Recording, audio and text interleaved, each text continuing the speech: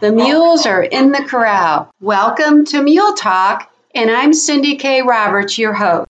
But first, a message from our sponsor. Hi, I'm Cindy K. Roberts. My mule Cabo had trust issues from previous training long ago.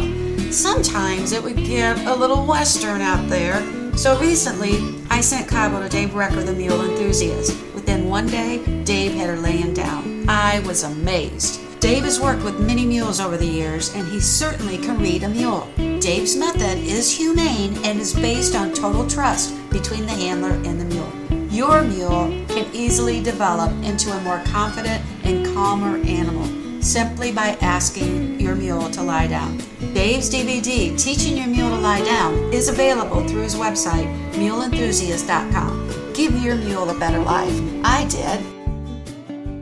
Have you ever been swarmed by horseflies while riding your mule? Well, next up we have Lucy Smith, and she will tell her story on what happened with her on her mule. Glad to be here. I know you had a really hard time back in, was it August or September? Hi, I'm Cindy K. Roberts.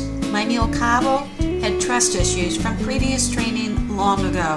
Sometimes it would get a little western out there, so recently I sent Cabo to Dave Recker, the mule enthusiast. Within one day, Dave had her laying down. I was amazed. Dave has worked with many mules over the years, and he certainly can read a mule.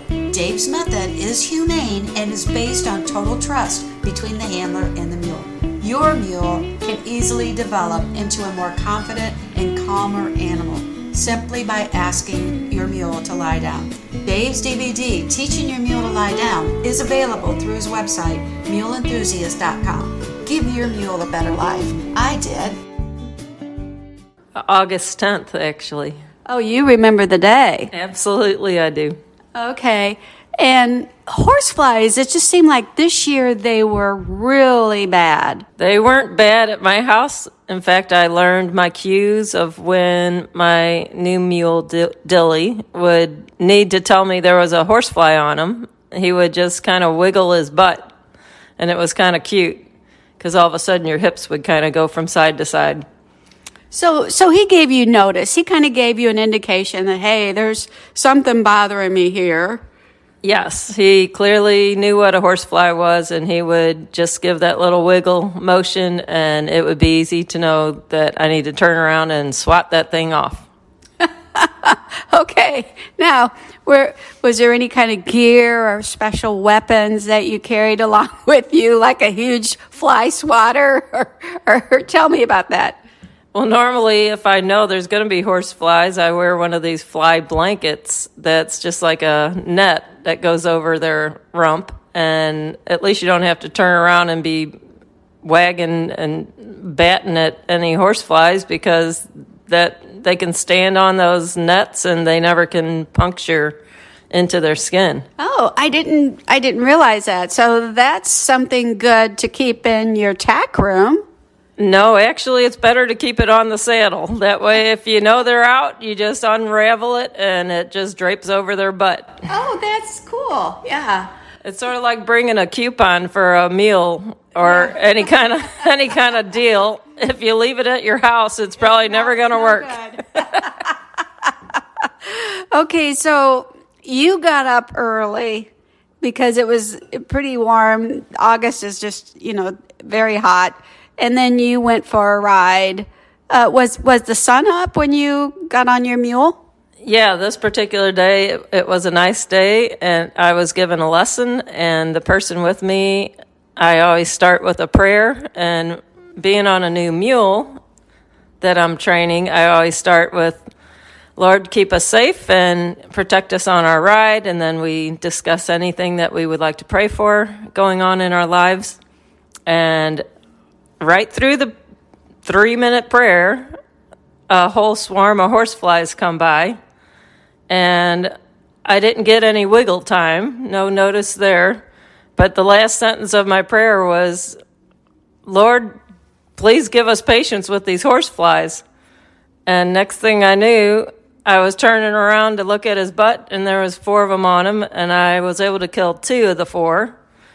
And I turned around, and I was getting ready to swat the 3 on his shoulder, and right when my hand was up to hit him, I got this little light thump that threw me onto the neck of the mule. Oh. And so I was on a Western saddle, so I just got this little light thump, which raised my feet with my stirrups still into, my feet were in the stirrups, and they followed me as I went onto his neck, and the saddle horn was now in my back, and I'm thinking to myself, I don't want to damage my knees trying to get out of these stirrups, and I just couldn't wiggle them off of my feet.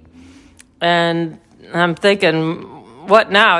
How am I going to get out of this situation? And then I got another little light thump, and that got me propelled in the air, and I just decided I'm going to do a flip, and that's when I landed on my back.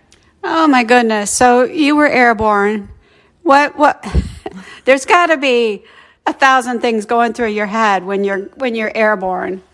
Actually, that amount of time was just tuck and roll. Maybe I'll land on my feet. And apparently I didn't quite make it all the way across. Oh. But I guess if I was a little bit lighter, it might have went a little bit higher and could have flipped a little better. So, okay. So then were you helpless? I mean, what happened next? So now I'm laying down on the ground thinking the same thought that has happened all the times I've fallen off a horse. Unfortunately, they were 20-something years ago. So as I'm laying there, I'm thinking, just like all the other times, it's just going to take a few minutes, and I'll catch my breath, and I'll get up, and maybe I'll be fine to get on and ride again, or maybe I won't.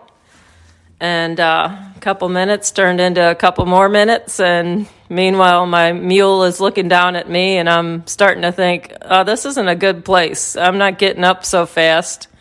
I think I better send Dylan away from me so he doesn't get more flies on him and then start worrying about the flies and not pay attention to where he's moving. I was afraid. I felt really vulnerable.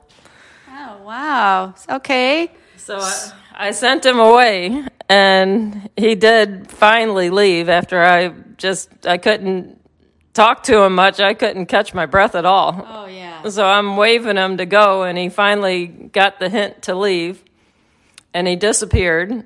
And I'm thinking, oh, at least I feel a lot safer now, just not having an animal that's getting swarmed. So all of a sudden, here comes Dylan again to come and check on us, like, are you up yet? Now, that's a mule. That's a keeper. He wants to come back and see if you're okay. So he's looking at me again, and that's when he really encouraged me to get up, because I didn't want him just loose and checking on things. So I sent him away again, and that's when I finally figured out a way to get up, even though I couldn't get my breath still. And so I finally got up and was able to walk to the barn, and there was Dylan with his butt planted up against the fan in the barn going. And I walked him over to take his saddle off, and I got everything undone, and I went to lift the saddle, and I had to ask my friend to help me take the saddle off. And after that, it was morning time, so I had to feed all the animals, and we ended up feeding the horses, and I walked down to the house, and my farrier had showed up, and he's like, yeah, you've been rattled pretty good with the fall, but he says you'll be all right. And I was thinking the same thing, so I went into the living room. And sitting in the living room thinking, this is who knows how long it's going to take to feel better. And the longer I sat there, the more I just couldn't catch my breath. And that's when I thought, this isn't good. I better go get seen. Yeah. So do they know you by your first name at the ER? Luckily not. It was a in and out kind of thing, but nonetheless, it was great to have ER close by, and they were able to treat me pretty quickly. I was lucky I did not have to have any surgery. It was just a matter of, here's the brace you got to wear. Don't bend, lift, or twist for 3 months. Oh, wow. Don't bend, lift, or twist? Well, that just puts you in a chair. That certainly did. And I had just had some knee repairs, so I just came out of a 9-month recovery, was free for about 4 months after this 9-month healing, just to no bend, lift, and twist for another 3 months. Okay, so most of us, because we don't have any common sense, the first thing that comes into our head is, when am I going to be healed up to get back into the saddle? Is that what happened to you? Well, I didn't know what to expect because I never broke my back before, and I had several ribs broke. And out of all this ordeal, there was never pain with my back. It was all pain from the ribs. Oh, and yeah. after about a month and a half to 2 months, that's when I could take a breath and not have any kind of pain. I was able to actually lay down and not have pain. But for that first month and a half, I literally had to have someone helping me into the bed, out of the bed, into a chair, out of a chair. Oh, bummer. Yeah, it was a pretty rough go. But well, now you look, you amaze me. I mean, here you are, and are you back playing tennis, or is that still yet to come? I hope that comes. I was playing a little bit of pickleball today and then bicycling. But the bicycling is helping the back get better. Okay, see? You amaze me, girl. Well, I'm glad that you're practically over all of this. But what about your confidence? I mean, that just has to work on your mental, your confidence. Yes, it absolutely does work on that. But luckily, I like to drive horses, and I've been able to drive pretty much through a lot of this. And oh, good. Just having the driving and the time to fool with the horses, I definitely can tell my strength is not 100%, but it's improving just day by day. Okay. And a lot of work of stretching and strengthening. Okay, now are you doing any weight training? Absolutely. Yep. Okay. It's all part of it. Yeah, you bet. I mean, you got to have that drive inside your muscle to be able to do stuff. So are you going to physical therapy? Yes, I go twice a week and sometimes 3 times a week, whatever I can get in. It's the only thing that helps motivate me to do it the right way and to push myself into different types of strength once I recover from a certain type of stretching method. Okay, well, that's good. Now, what does your husband think about all of this? Well, I thought he was going to say, sell the farm. Let's move out of this situation. But apparently he recognizes that this is who I am, and we'll just take it day by day, and he's fully supporting me. He knows you. Yeah, he does.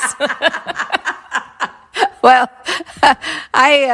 like I said, I'm very amazed because you're a remarkable person. You really, you just come back in leaps and bounds, and so I can't wait to see you get back on your mule.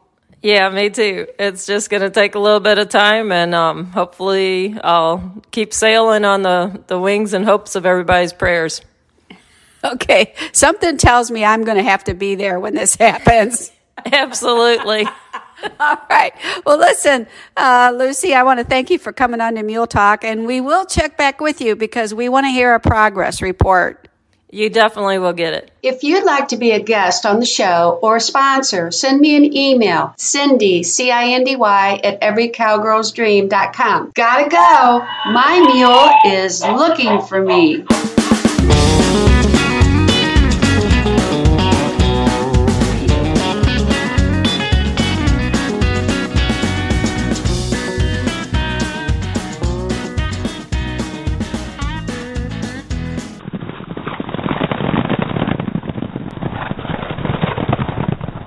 Mule Talk is an Every Cowgirl's Dream production.